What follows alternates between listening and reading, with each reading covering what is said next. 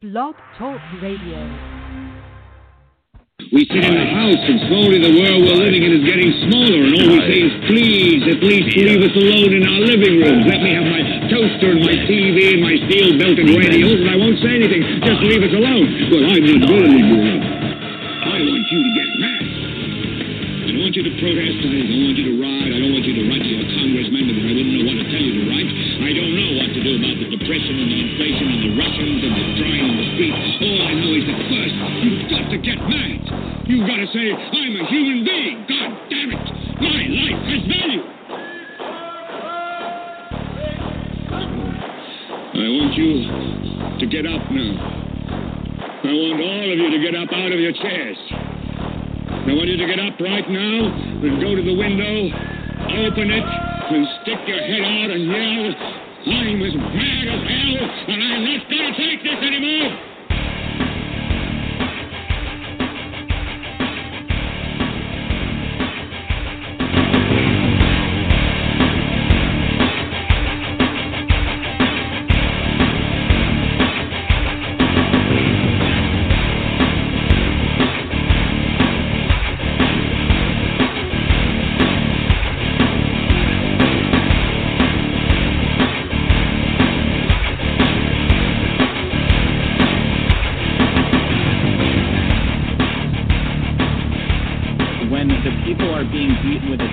They are not much happier if it's called the people's stick. All right, everybody, we're back again, punching in for episode 24. Last episode, we were lucky enough to have Dr. David Gordon with us. In this episode, we're blessed again with Dr. Stephen Hicks. And I have to say that, Dr. Hicks, you've been a big influence on me. I've paid attention to your work, and I'm just absolutely tickled to have you on here with us this afternoon. Thanks for coming on. Well, I appreciate the invitation, especially to talk about Nietzsche. She'll be fun. Yeah, I think so as well. Now, I know that you also you did a lecture, and it was actually, I found it on Netflix initially in a DVD format. Then yes. I purchased it. Yeah, it was really crazy. I found it, I just started watching it, and I was just enthralled. I've probably watched that lecture about, I bet at least 10 times. Yes. I purchased more than I have. Yeah, and I own the book, and so it's amazing. I think it just covers a lot of ground. Of course, you also did explaining postmodernism, which is an interesting topic in and of itself. And I know that you've written a lot of other things. Maybe you can tell us about a little bit more about some of that stuff and some of the things you're working on right now. Right. Well, I also have, aside from the interest in intellectual history and how abstract philosophy plays out in politics and history, strong interest in business and economic ethics issues, particularly since we live in a very dynamic business, technology-oriented culture in which everything is changing and overall progressive. What makes that possible? And then also some strong interest in philosophy of education. And one of my current projects is co-authoring with a younger Canadian philosopher of education, Andrew Colgan, what will be a textbook in philosophy of education, going over some of the major influential philosophies and how they have influenced educational practice in very different ways. So that's all. I mean, you're a busy guy. But we also have my co-host David German's with us. He's there every episode. So David, how are you doing? Very good. Good. All right, fantastic. So I guess our major topic is Nietzsche, and he's definitely not a boring figure. There's so much there to cover. Yes, absolutely. Well, he did describe himself as dynamite, and that's an apt description. So, what do you say to people who, when you, because there are times when I have brought up Nietzsche and people, one of their first reactions seems to be, oh yeah, that guy's crazy. So what's my reaction to that? Yeah, what do you think about that? Well, I think Nietzsche is shocking to most people whose education has been very conventional. And what Nietzsche does is what all great philosophers do, is they identify what are the fundamental issues, the fundamental assumptions that any of us need to grapple with if we are going to be thoughtful human beings. And in Nietzsche's case, he is not afraid to puncture balloons and attack idols, often false idols as he sees them. There's no kind of pulling punches and polite academic style when we get to Nietzsche. So in many cases, when we're young people and we start to read deeply and think deeply about issues, we go through a transformative stage when we realize how complicated the issues are and how much we had taken for granted. In Nietzsche's case, it's often a double whammy, because it's not only that, but Nietzsche arguing that in many or most cases, the framework that most of us were raised in is not only false, but destructively false, and should be abandoned and replaced by something else. So he's very exciting, and for people who are not willing to go down that intellectual road, yeah, he would seem crazy, because he's asking people to step outside not only their comfort zone, but in many cases their entire intellectual and emotional framework. Okay, so when you think about, I know that I guess he died from syphilis. Is that correct? Eventually, and that does, as time goes by, sort of eat away at the brain, doesn't it?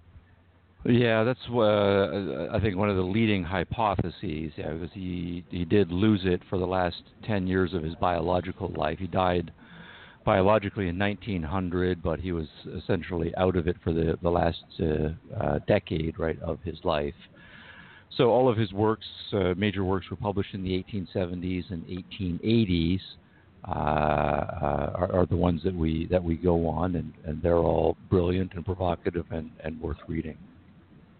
So I would think, personally, I almost feel that when you're talking about Nietzsche and we talk about some of his more provocative statements, and that it's not fair when people bring that up, because I feel like that a lot of the work that he did was prior to the onset of most of that, or any of that.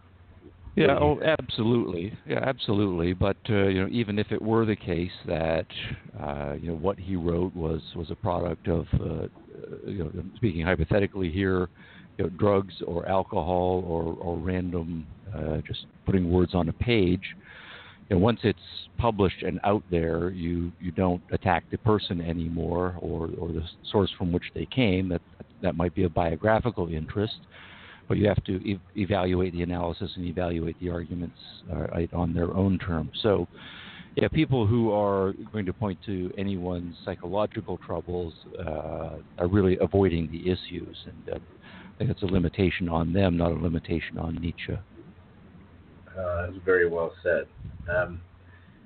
Another thing about him that I always thought, I have some perceptions. Of course, I know that they may not be correct.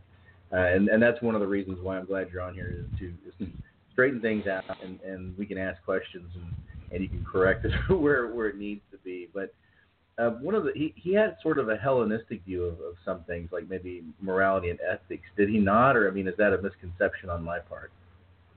Well, he was a great admirer of Hellenistic and Roman, and even before Hellenism, the original Greek authors as well. So his original degree work was in philology, classical philology, and that meant mastering the ancient languages and the etymology, and of course all of the history, philosophy, literature, and culture that goes with that. So we would call him now a classicist, and he was brilliant and original right in those areas. And I think it's also fair to say that he, in many ways, was a pre-Christian philosopher. And one of the things that he argues is that in the modern world, the last 400 to 500 years ago, essentially since the Renaissance, we try, many of us, to combine our Greco-Roman heritage with our Judeo-Christian heritage. And that uneasy synthesis is part of the dynamism of Western intellectual and cultural life. But from Nietzsche's perspective, it's largely to the detriment of our advancing that we let the Judeo-Christian elements have the prominence, right, that they do. So, in his heart of hearts, he's much more sympathetic to the classical Greeks and Romans, and that would include their ethics. Okay. David, did you have any questions that you would like to ask Dr. Hicks? How would you define or explain Nietzsche's idea of slave morality? Well, one of the interesting things about Nietzsche is he's not a philosopher in one sense, that he thinks we have this capacity for rational thought, that we can objectively think about facts and organize the data into premises and arguments and come up with theories that we can objectively assess. Instead, what he very consistently does is reduces philosophy to psychology, that individuals have psychological dispositions, certain passions, instincts, a biological set, and that what we call our rational conscious thinking really amounts to a rationalization of, or an exploration of, psychological forces that are already there in us to begin with. So philosophy for him is a way of, one way of putting it, I think, would be that philosophy is a kind of autobiography, that it tells you more about the individual who's expressing those ideas than it does anything about the world that the philosophy claims to be about. And then another element here is that for Nietzsche, evolutionary ideas were in the air in the middle part of the 19th century when he was a young man growing up. And to put it crudely, evolutionary theory divides the world into predator species and prey species, and each of those has a different mode of living. The prey species typically are herd animals. They like safety and to travel in numbers. They're not very adventuresome. They're kind of scared of the predators, of course. And then the predator species tend to be more loners, adventurers, like to fight and be aggressive and hunt and warlike games and so on. So that divide between predator and prey types of being, Nietzsche thinks, also runs through the human species. So some of us are, by nature, more sedentary, passive. We're kind of scared of the world out there, so we're rather timid. We want things to be safe. And others, by contrast of us, are very adventuresome and energetic, and we're not afraid of conflict. Life is not fair. Deal with it, and we're fine dealing with it, and we're willing to stake our lives in some case on going out and having conflicts and great adventures. So slave morality is Nietzsche's term for what you get when you rationally try to put into words and conceptualize the psychology of prey type or herd type animals. So human beings, right, who think there's safety in numbers, right, and that's how they feel about the world, will be anti-individualistic, right? They'll say, look, don't stick your neck out, don't try to be different from everybody else. There's safety in numbers. Stick with your group. They will also say, that since they have to wait, that they're not very adventuresome. To be patient. Don't expect the world to come to you too quickly and get what you want. Don't be too aggressive. Then when bad things happen to them and you're a victim of various forces as well, just endure, right? Endure your life. Life is not about happiness and adventure, and don't expect too much out of it. So the morality that you would get from people who have to live that way is what Nietzsche calls slave morality. So in a shorthand, if you think about the way a stereotypical slave has to live, right? The slave is not really allowed to dream. In fact, it's pointless to have dreams, so don't have dreams. The slave has to wait around, isn't allowed to have his or her own projects and goals, has to just wait until someone in authority tells the slave what to do. The slave cannot react angrily if the master strikes the slave. The slave has to practice swallowing his or her pride, being humble, not drawing attention to himself, right, and so on. So if you think of what it's like actually to live as a slave, and you then try to come up with a code of values or a code of virtues that expresses what it's like to be a slave, that's what Nietzsche means by slave morality. And he contrasts that to what he calls master morality. Of course, master moralities are for those who have the power and the freedom to do what they want in their life. They can be assertive, they can be aggressive, they don't have to worry about damaging other people who are their inferiors, because those people who are their inferiors aren't in a position to do anything in return. So they can live their lives freely, indulge their whims, whatever their passions are, go for it. And typically they have the sense that even if they screw up, they can always recoup their losses, try another adventure, and life is going to be one grand power adventure of seeking one's own value. So if you put yourself into that mindset and then formulate consciously and abstractly a set of principles about what that lifestyle is all about, that's what he would call master morality. So that's a quick, crude thumbnail sketch of the two. Well, Dr. Hicks, when it's kind of a lot of times when Nietzsche is talking about these individuals, a lot of times it feels like that he's referring to people like Siegfried, the ancient hero, or these large, some of the more larger than life sort of individuals that, these huge, like Socrates, people that take on society in a lot of ways, sort of their own reality. They, do you ever feel that when you read some of Nietzsche, some of his work? Oh, absolutely, and he is quite explicit about some of the literary and historical exemplars he has in mind. So, someone like Alexander the Great, right? So that would be, from his perspective, he's a super predator. He has a world domination ambition, and he goes for it, and he's largely successful, right, at doing so. Life of adventure, conquering, taking what you want, audacity, not worrying about the little people. So Alexander the Great had it. Julius Caesar, right, had it. Napoleon had it. Richard Wagner, before he turned more Christian in Nietzsche's view, partway through his life, he also had it. And you could see it in some of the great artists and some of the great composers and so forth. Yes. So do you think when you read some of this, because and you have, your lecture, Nietzsche and the Nazis, it's like, wow, it's well over 2.5 hours, something like that, or yes. longer. Yeah. So you go into quite a bit of this in that lecture. Do you think when we're talking about this particular topic that some of this played into some of the ideas that the National Socialists and some of those groups around that time had in their, as far as their worldview goes?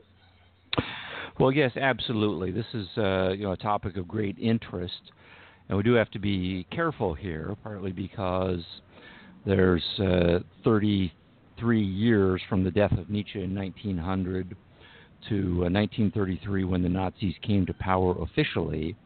So there is a generation gap right in place. And there's also the issue that Nietzsche is writing in often abstract level philosophy, and he's not very programmatic when it comes to political practice. And if we're going to connect them to, or him rather, to some political activists and practicing politicians, we do have to be very careful. Now, the shorthand version of my thesis about this topic is that there are lots of ways in which Nietzsche would have hated the Nazis and in which the Nazis definitely disagreed with Nietzsche. So there are many people who want to argue that there is no connection at all between Nietzsche and the Nazis, and they do have some arguments that are solid that they can make about proper distancing of Nietzsche and the Nazis. But at the same time, the Nazis were not idiots. They had a lot of high-powered intellectuals who prepared the groundwork for their political program. Several of the Nazi political activists and politicians themselves were very well-educated men, and in many cases women. They knew what they were talking about, and when they cite Kant, they cite Fichte, Hegel, Marx in some cases even, and Nietzsche, they're doing so accurately and with good knowledge. Half the time in our generation, I wish our politicians were as well philosophically educated as many of the Nazi intellectuals were. And so, on my view, there are lots of very positive, not in the evaluative sense, but positive correlations between what Nietzsche said as a matter of philosophical principle and what the Nazis believed and put into practice as a matter of political principle. One of I think the very important things is that Nietzsche was not alone, but he was part of a broader intellectual culture in Central Europe, and then particularly in Germany, which was perhaps the leading intellectual nation of the world, that was anti-democratic, anti-free market, anti-liberal in the true meaning of liberal, in a very deep way. There's a strong, centralizing, authoritarian, conflict-worshipping, embracing line of political thought that runs from Fichte through Hegel, through Marx, Nietzsche, and dozens of other important thinkers on through Carl Schmitt and Martin Heidegger in the early part of the 20th century. And so that more collectivized, authoritarian, and outright militaristic philosophy that National Socialism is one prominent variation of. You can find all of those ingredients articulated very well by leading German philosophers, and Nietzsche is prominent in that mix.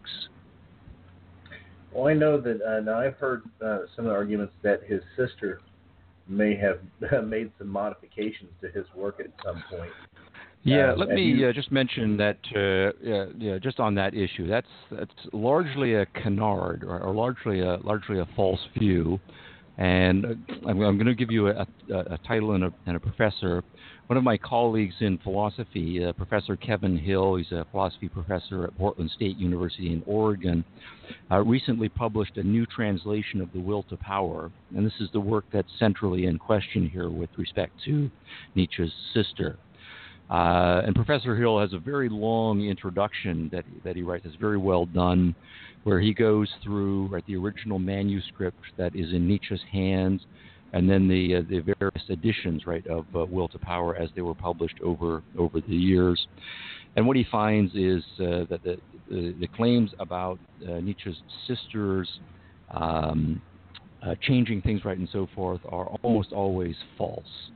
One of the important things here is that after World War II, when Nazism was in such disrepute, there was a great effort to distance Nietzsche as much as possible from National Socialism. And so the fact that Nietzsche's sister had been Nietzsche's literary executor and had published the first volume or the first edition of Will to Power after Nietzsche had lost it psychologically, it was a useful way of saying, well, what Nietzsche seems to be saying in The Will to Power that supports the Nazis, that's not really Nietzsche, that's Nietzsche's sister, and so we can just ignore all of that stuff. But basically everything that came out in all of the editions of The Will to Power were words that Nietzsche actually wrote. There's nothing that the sister wrote. There were some things that she decided not to include, And in her introduction to The Will to Power, of course, she was spinning things right in certain ways, but you don't have to read the introduction. It's also important to point out that aside from The Will to Power, the Nazis and the various others were drawing on not only that work, but all of the dozen or so major works that Nietzsche published in his lifetime. All of those words were Nietzsche's, and he authorized them for publication. So, and all of those works are of a piece with what he's publishing, or what came out in The Will to Power. So, my view is that the whole Elizabeth Forster Nietzsche connection, it's a canard. We can take Nietzsche as writing what came out in The Will to Power. That's Nietzsche, and we can hold him responsible for it. Now, it is true that he didn't publish it in his lifetime, so you have to take it as having slightly less authoritative status compared to the works that he did authorize. But what is The Will to Power was words that Nietzsche wrote, and he was preparing it for publication, so it's near canonical in my view. Okay, so I guess the big thing is, and I thank you for that, for clearing that up. Just the name of that book reminds me that how much influence Schopenhauer had as far as Nietzsche goes, as far as I can tell. Yeah. And I know that I know that Schopenhauer disliked Hegel very much. Yes. And I kind of had the feeling that Nietzsche sort of wasn't crazy about Hegel either, but in some ways I almost feel like that he was influenced by Hegel in the sense because he didn't like him. I don't know, but I guess that it just seems sort of like an interesting relationship there between Schopenhauer and Nietzsche, and that whole time frame where Hegel was around and some of his followers. Yeah. Yes, absolutely. Well, Nietzsche was a brilliant guy, and one measure of his brilliance is that we can see him as in relation to the other greats in German philosophy. So I think in large respect Nietzsche is drawing epistemologically from Kant, Immanuel Kant, and then in the generation right after Kant, Schopenhauer and Hegel are two of the giants, and in many ways they are opposed to each other. In his early intellectual career, Nietzsche, I think it is fair to say he was essentially a disciple, right, of Schopenhauer's, those themes of irrationalism, that the world runs on will and assertiveness without any particular direction, a strong element of fatalism, that life is not about happiness but rather about suffering and ultimate awareness that one will sink into nothingness, and kind of the horror of existence upon the realization of all of that. So all of those pessimistic and nihilistic themes that one finds in Schopenhauer, those did make a huge impression on the early Nietzsche. Now, one thing though that's important though is that Nietzsche eventually rejects Schopenhauer in some fundamental ways. That Schopenhauer's pessimism leads him to want to not exist, right? So it's kind of a will to non-existence, whereas for Nietzsche there's a psychological strength in being able to look into the abyss, look into the irrational chaos and conflict and death and suffering, right, of the world, and nonetheless rise above that and say, yes, that is the way the world is, that is what life is all about, but I accept it. In fact, I embrace it, and I assert my own existence, right, into the world to make of it what I can. So that will to power, to assertiveness, rather than that we find in Nietzsche, is of a piece with Schopenhauer in terms of the metaphysics, but not in terms of the value or the psychological reaction to it, or the value reaction to it.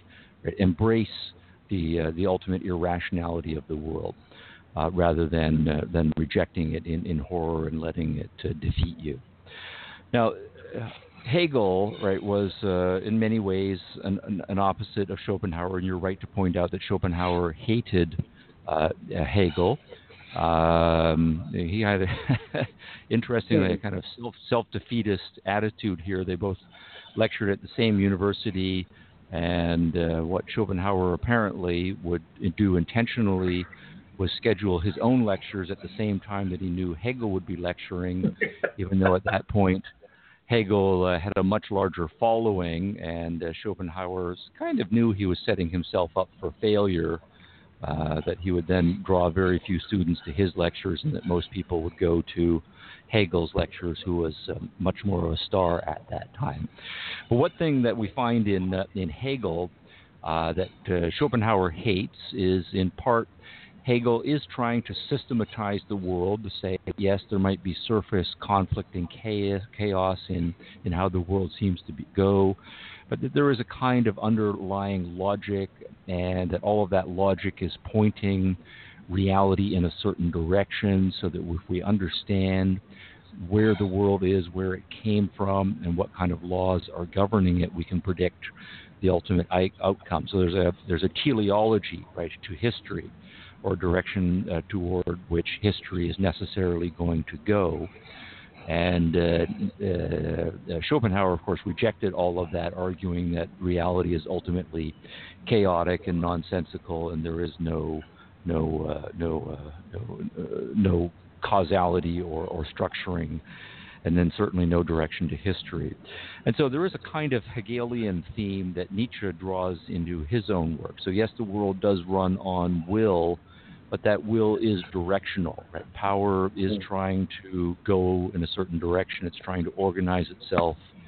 It has an agenda, and it's trying to then assert its agenda against all of the other agendas out there to augment its own power, and thereby make its own agenda realized. So in some ways, Nietzsche is drawing from Kant, Schopenhauer, and Hegel, and putting together his own synthesis. Okay, and that's, thank you for that as well. I know that one of the things, I guess, that I would like to make a point of, maybe, and I thought was interesting, and then I want to let David ask a question, was just that initially, early on, through much of the 19th century, Nietzsche was, I think, viewed more probably as a romantic, even if it was sort of a dark romance, but at least that's from my perspective. And then he was reinterpreted in the first part of the 20th century to be in an existential sense, and sort of pulled into that school of thought, and which I thought was pretty interesting. I mean, he was way ahead of his time. Sure. Yeah, one of the fascinating things about Nietzsche is how wide-ranging his influence, right, has been. So, yeah, it certainly is right that Nietzsche is part of a philosophically romantic tradition. When he's urging people to live dangerously, to seek adventure, to be like to make yourself into an archer's bow, and to draw the string of tension tighter and tighter, so that when the bow is released, right, you shoot your arrow right as far and as high as it possibly can be. To urge people to seek high mountains and to follow their own path. All of that romantic rhetoric, right, that is profoundly inspiring, right, to young people who sense they have their whole lives ahead of them. It certainly puts them in that tradition.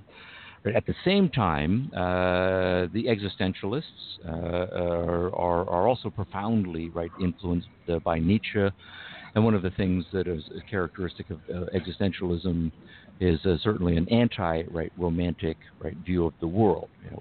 Hell is other people, nausea. When we read in Camus, right, people are doing absurd things and trying to escape and find some modest sense of meaning in their lives, but you don't have any the high romanticism, right, that you have in Nietzsche. Instead, you have a sense that we're all aware of our finitude, right, our morality, the pettiness that's possible, right, to all of us, right. We're aware of our being surrounded by most people who have sold out and are contemptibly happy with, having their little 9-to-5 jobs and griping about their neighbors and so forth.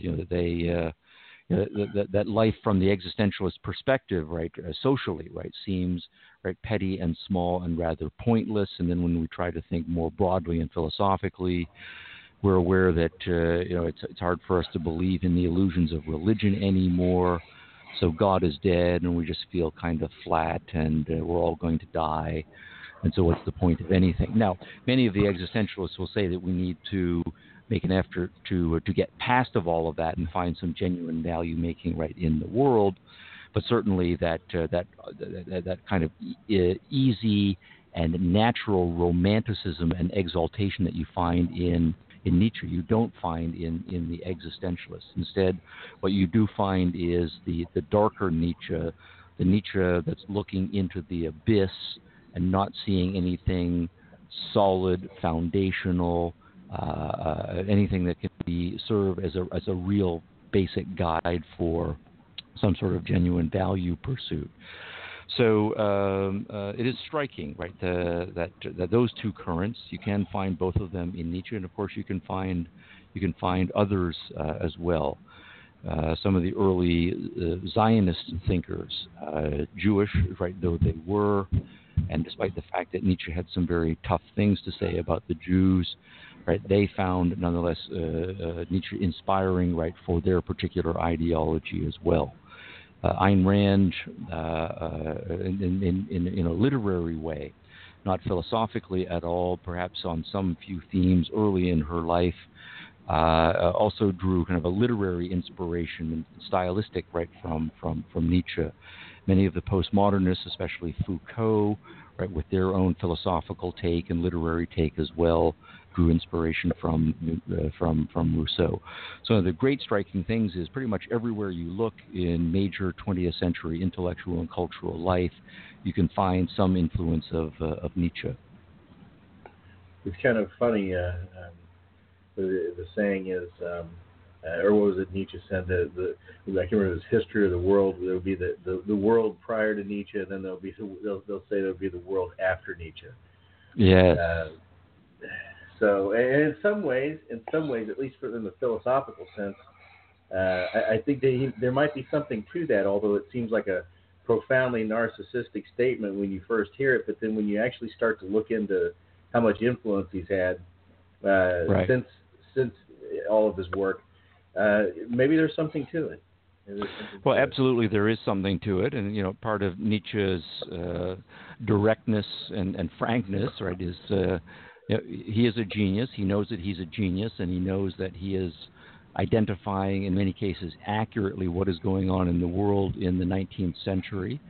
He is identifying what is going to come out of Kantianism, what's going to come out of Hegelianism, quite accurately. So, and partly it might be good marketing, but if you have a good product, why not say that you have a good product, and instead of hiding behind false modesty.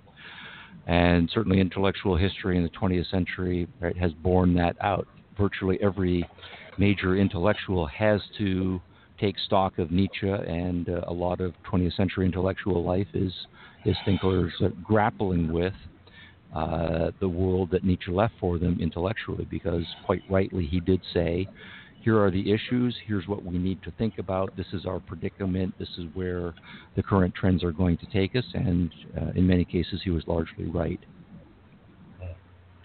So, like it or not. David, yeah, no kidding. He definitely no holding back. So David, do you have any? You have some more questions for Dr. Hicks?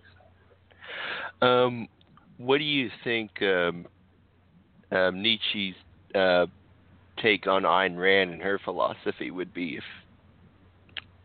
Yeah, that's a great question. I have some very strong interest in Rand's philosophy and literature as well.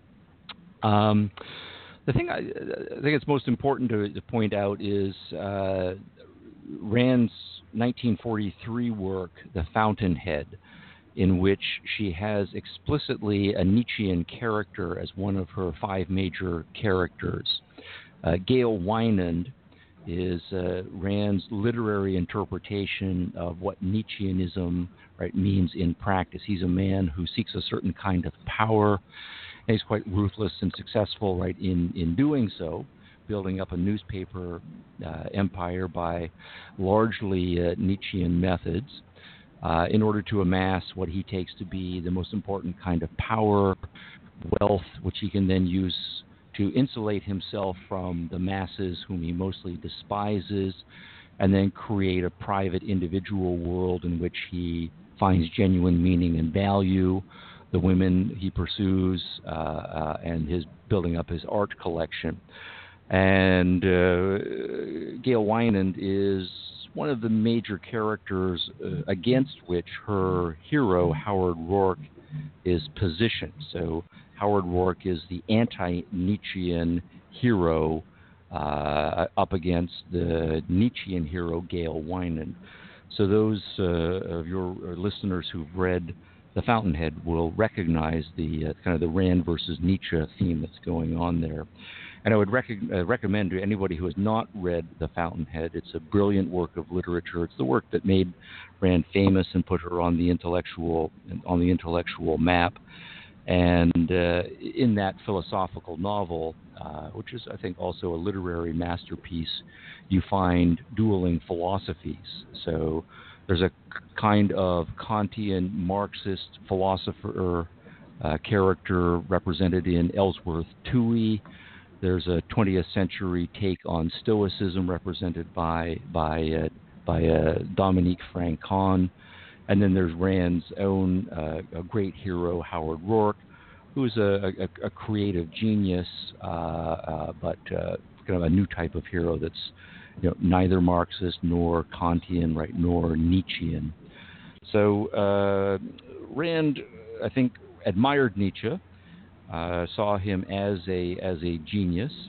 And my understanding is that initially she was going to include a quotation from Nietzsche at the beginning of The Fountainhead as a kind of point of honor, right, toward him. But before the book went to publication, she withdrew it, realizing that she was not a Nietzschean, that her book was anti-Nietzschean, so it wouldn't be appropriate to have a quotation from Nietzsche there. Now, as for what Rand would, if you go the other way, what Nietzsche would have thought about Rand, well, I think he would have recognized her as a genius, right, as one of his intellectual and spiritual colleagues, however much they disagree with each other.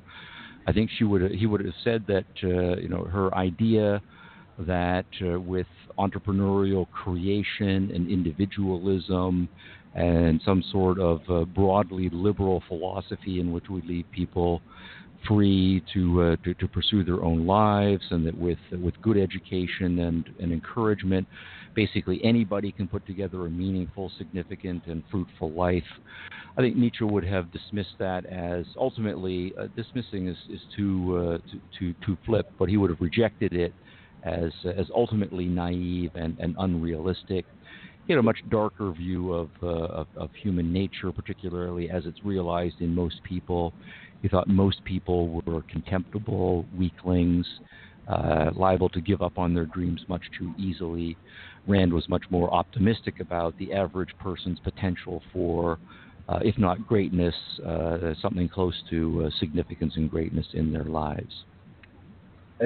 It seems ironic when you were describing, when you were saying about Nietzsche's views of individuals and people, or just now, and describing it in some regards. In some cases, I've read some things or seen some instances where it seems that Rand will attack other philosophers or attack people, and sometimes it almost sounds like that. It almost sounds like how you would have said that Nietzsche might have described her.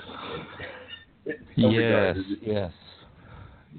In terms of style and the I'm not sure what the right word for this is, but there's a rhetorical style, right, in which one sees words not only as tools of communication, but also as weapons, and that both Nietzsche and Rand in their rhetorical style they're warriors, right? They see the world in terms of dramatic conflict that is not just individuals contending, but ideas and belief systems almost come to be characters right in their own right, and they take philosophy and ideas and psychologies very personally, and so they fall in love with ideas and those who represent the ideas that they admire, but they do hate and attack bitterly,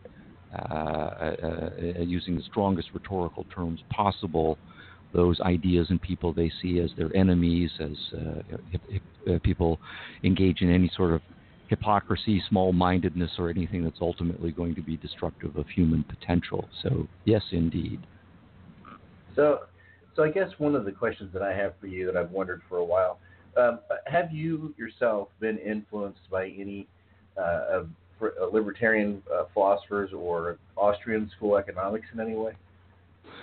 Well, yes, absolutely. When I was in university, I was reading Rand, and Rand pointed me toward Ludwig von Mises. So my university years was a lot of reading of Ludwig von Mises, and he is mostly an economist, but he also has some strong views on history and political theory and philosophy as well. And Mises went on to a number of other Austrian school thinkers. At the same time, I did take some economics courses in universities and was learning standard neoclassical stuff as well. And then through Rand, I went and read Milton Friedman and some of the other big names in libertarian thinking in the 20th century. So I would say I've read pretty much all of them, some more than others. My interests are not so much in libertarian practical, political strategizing or movement. And I'm not, even though I've written a significant amount on politics, primarily interested in politics. Most of my work has been in philosophy and intellectual history. So to answer your question directly, yes, I've read a lot of the libertarians and learned a lot from them. And I'm sympathetic to a lot of the Austrian theses in economics, but that's not my primary of academic specialty. How do you feel about Robert Nozick? Robert Nozick? Yes. Yes. Well, I like Nozick a lot. Brilliant guy, and I've used some of his pieces in some of the courses that I teach in business and economic ethics and introduction to philosophy. I can't say that I'm enough of a scholar of Nozick to say. I've read much of his works, and he strikes me as one of these guys who was brilliant and kind of plunged into a set of issues that he would be interested in, and always had very interesting, fresh angles, right, to say. So someone who's well worth reading, right, to this day as part of one's philosophical education. I agree, and I did, as part of my undergrad, I was exposed to Nozick, and I have on my own read quite a bit of his work. Yes, good. I think one of the things that I think David's probably really interested in, I know I am, your book explaining postmodernism. What sort of prompted you to write that book, and what is and maybe in sort of the same sort of fashion you gave your thesis or hypothesis on Nietzsche and the Nazis. Can you give us something on explaining postmodernism? Well, sure. Yes, postmodernism is a very vigorous intellectual and cultural movement of our generation, and the foundations for it were laid in the middle third and of the 20th century, and kind of came to prominence in the final third of the 20th century. And philosophically, right, postmodernism is a rejection of all of the major theses of modernism. So if we say the modern world is primarily characterized by an admiration for science and technology, a strong respect for individuals and their freedoms and their rights, and a sense that if we have essentially a liberal political system, some sort of democratic republicanism, and some sort of liberal market-friendly society that we can solve all of humanity's problems and have a sunny, bright, lit future. Postmodernism is a deeply cynical, skeptical, and jaded view about all of those theses. Typically, it's an argument that we don't really know, that there are no objective truths or objective and universal values that are possible, that any sense that human society can be progressive and that there are universal rights that we can all learn to respect, and that when people make different choices in their lifestyles, that we can have essentially a tolerant society, that science and technology are making all of our lives better. Instead, it's a pessimistic and ultimately nihilistic, conflict-driven view of the world. Now, that's a crude thumbnail sketch of it at a very high level. There are any number of less extreme versions of postmodernism that are possible. People are often liking some elements of postmodernism, but not others. And of course, the postmoderns disagree amongst each other about any number of important things. But what prompted me to write that book was my realization after I finished graduate school that when one surveyed the humanities and social sciences more broadly, as is necessary in graduate school work, getting a master's degree and a PhD degree, one has to specialize fairly significantly. And in my case, it was in some narrower issues in philosophy. But when I started looking around, I realized that postmodernism, was a thing in the 1990s, and that there were a lot of important thinkers whose works were being very influential in anthropology, literary criticism, philosophy of history, and so on. Michel Foucault, Jean-François Lyotard, Jacques Derrida, and others. That there was a lot of confusion, about what their views amounted to, what the implications of this school was, where it had come from. And I had the sense that with my background in intellectual history and the history of philosophy, that I could understand the arguments that they were making and put the package together. And of course, the other thing was that all of it was highly politicized. Some versions of postmodernism just try to focus on the narrow issues in knowledge and value theory. Is objectivity possible? Is universality possible? And so on, and reaching more skeptical, modest, relativistic claims there. But most of the applications of postmodernism and most of its leading practitioners are also highly politicized. And I noticed that the politics was all running in one direction. So when I started to read more into that, I realized that there was also a political strategy that was working with the epistemological and value theory strategies. And so my argument is that you have to understand postmodernism as an integrated movement that does have a certain view on epistemology, nature, ethics, and politics, and that there are a large number of issues, that one has to deal with in all those areas. But if you put a certain set of answers together and show how they're integrated, that's what postmodernism is. Now, the thesis, as I wrote it up, I wrote it up in the late 1990s, and the book was published in the early 2000s. So we're now getting on to about almost 20 years from when I first started writing the book. So we're into another generation. Some of the manifestations of postmodernism are very interesting in their own right, as the high theory has become institutionalized and practiced in different ways in different cultural institutions. So there are some direct contemporary relevancies that come out of that as well. David, do you have any questions for Dr. Hicks on this topic?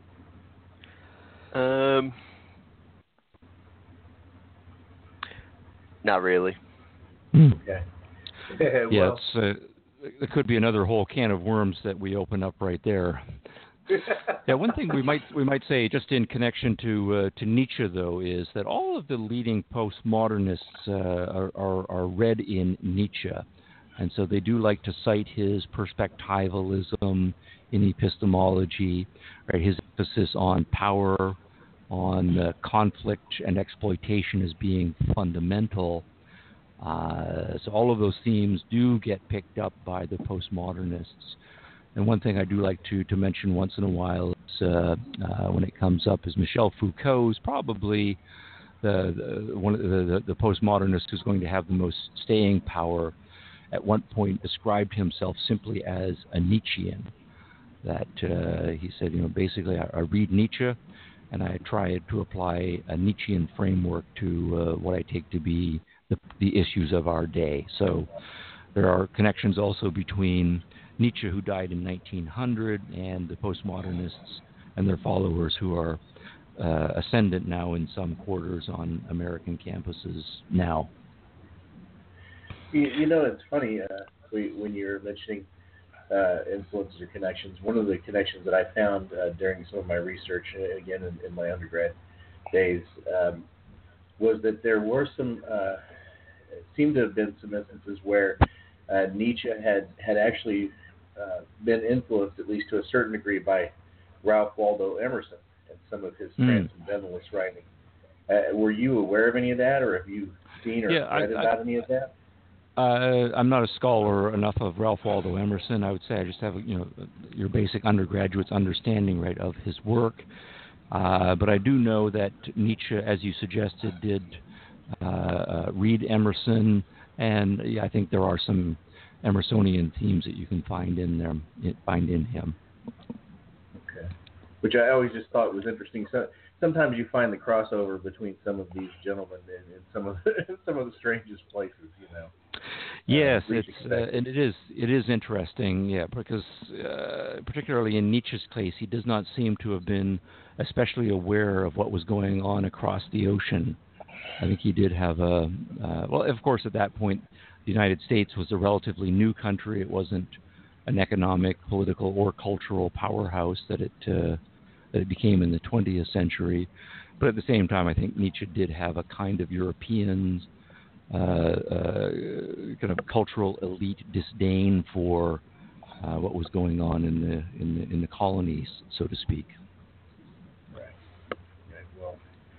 Well, as I said, I think that your work, in particular your lecture, the Nietzsche and the Nazis, I think it's been and is it's absolutely fantastic, and I appreciate that praise. Really. Well, it is, and I were you shocked that it's been on it was on Netflix and available to people in that fashion, or when it happened, or is that something you planned on, or how'd that come about? That initial documentary was a project that I did as part of a team of 5 people. And my job really was to write the script and do the narration. But there was a team of people who looked after the technical, the filming, the editing, the post-production, and so on. And then also the business end of things. So I cannot take any credit for the Netflix connection. It was... I believe Virginia Murr, who was on the project with us at the time, Chris Vaughn, John Barrett, and John Parsons were also on the project right at the time. But I believe it was Virginia Murr who just did her homework and got the resulting documentary an agent out in Los Angeles, and the agent then was successful at placing it with Netflix. So I can't really take any credit for it, but I'm happy that it happened, and it led to an enormous number of views. And then on the basis of that, we took the script from the documentary and worked it up into a proper book that was published some years later under the same title, Nietzsche and the Nazis. Well, I'm eternally grateful. Well. Praise that eventually brought us together in this fashion. Yeah, it certainly did. And, I just wanted to say thank you for coming on the show. David, I'm sure that you were very pleased to have Dr. Hicks on as well. Well, my pleasure too. Yeah, it's been a huge honor. And once again, I mean, if you might highlight again real quick some of the things that you have going on, things that we might look out for. Well, yes, as I mentioned, I've got a book I'm working on with Andrew Colgan in Philosophy of Education. Right now, education is in flux. We have an enormous number of experiments that are going on within public education, but then also outside of public education with various alternative systems like Montessori and Waldorf and others. And technology is transforming how we can deliver education. So there's a lot of experimenting going on, a lot of argument going on, and a lot of it is very philosophical. And so our hope is that with our book, we'll give people some guidance to what the philosophical issues are and what the strategic issues are that people who are interested in education, entrepreneurs, teachers, administrators need to think about so that they can coherently and then hopefully better educate people for generations to come. I'm also working on a more philosophical work in political philosophy about liberalism, because when push comes to shove, I describe myself as a liberal all the way down. And of course, those are fighting words, and you have to be careful what you mean by liberal.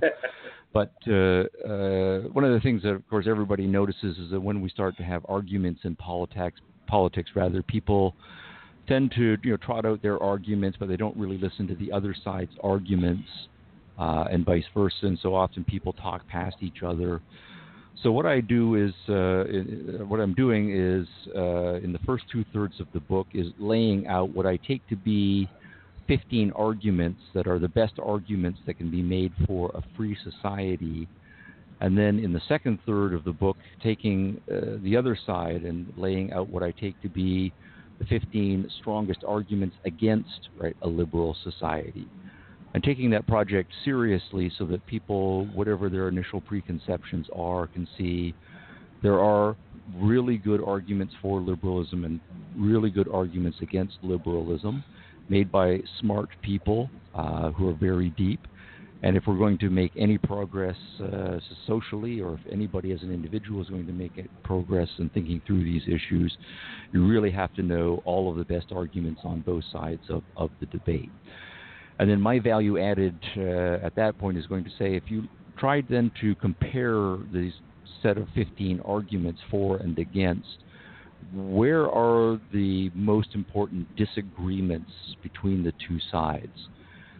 When you stack them up against each other, my next claim is that a lot of the issues that we disagree about are not actually about politics, that instead there are underlying philosophical commitments that people have made about values, about religion, about knowledge, about human nature. That's to say the territory of philosophy.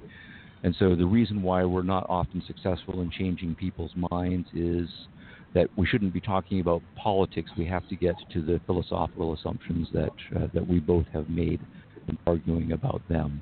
And that's where I spend my attention. So it's the philosophical infrastructure, of our political debates is what I'm working on. Okay, and I'm kind of thinking when you say liberal, you mean classical liberal in many respects? Well, yeah, unfortunately we do need to use liberal in that sense, just because there is liberal is often used, particularly in the American context, to mean someone who's liberal on some issues but not liberal on various other issues. Someone who's fine with redistributing other people's wealth, but will be liberal on social issues, and so on. Basically, by liberal, I mean what everybody in the world except Americans means by liberal, That's a bit of a cheap shot against Americans, but Americans deserve it for letting that term drift into sometimes meaninglessness. Well, I would be lying if I didn't say there isn't times when I'm not somewhat upset about how that term has come to be misused within the United States. Sure, yes, yeah. But of course, almost every term that's philosophically charged or politically charged is used variously. So I think the best thing for any intellectual to do, or any thinking person to do, is just to think through issues clearly for oneself, decide how one best thinks terms should be used, and then in one's writing and other communication, just make clear how you're using the words, and then other people who are smart and intelligent can understand what you mean. Very, very good, very thoughtful. Thank you very much, Dr. All right. Hicks. Well, a pleasure talking, guys. All the best for your program, and please let me know when it's posted, and I'll share it at my end. Okay, and hopefully we will be able to have you back on again sometime. Great. Looking forward to it. All right. Thank you Bye very for much, now. Doctor. Yeah, Bye. bye. Bye for David? now. And Yep. David? All right, bud. Well, another good show, and we will talk again. We'll have another episode coming up, people here, pretty soon. All right. Thanks, David.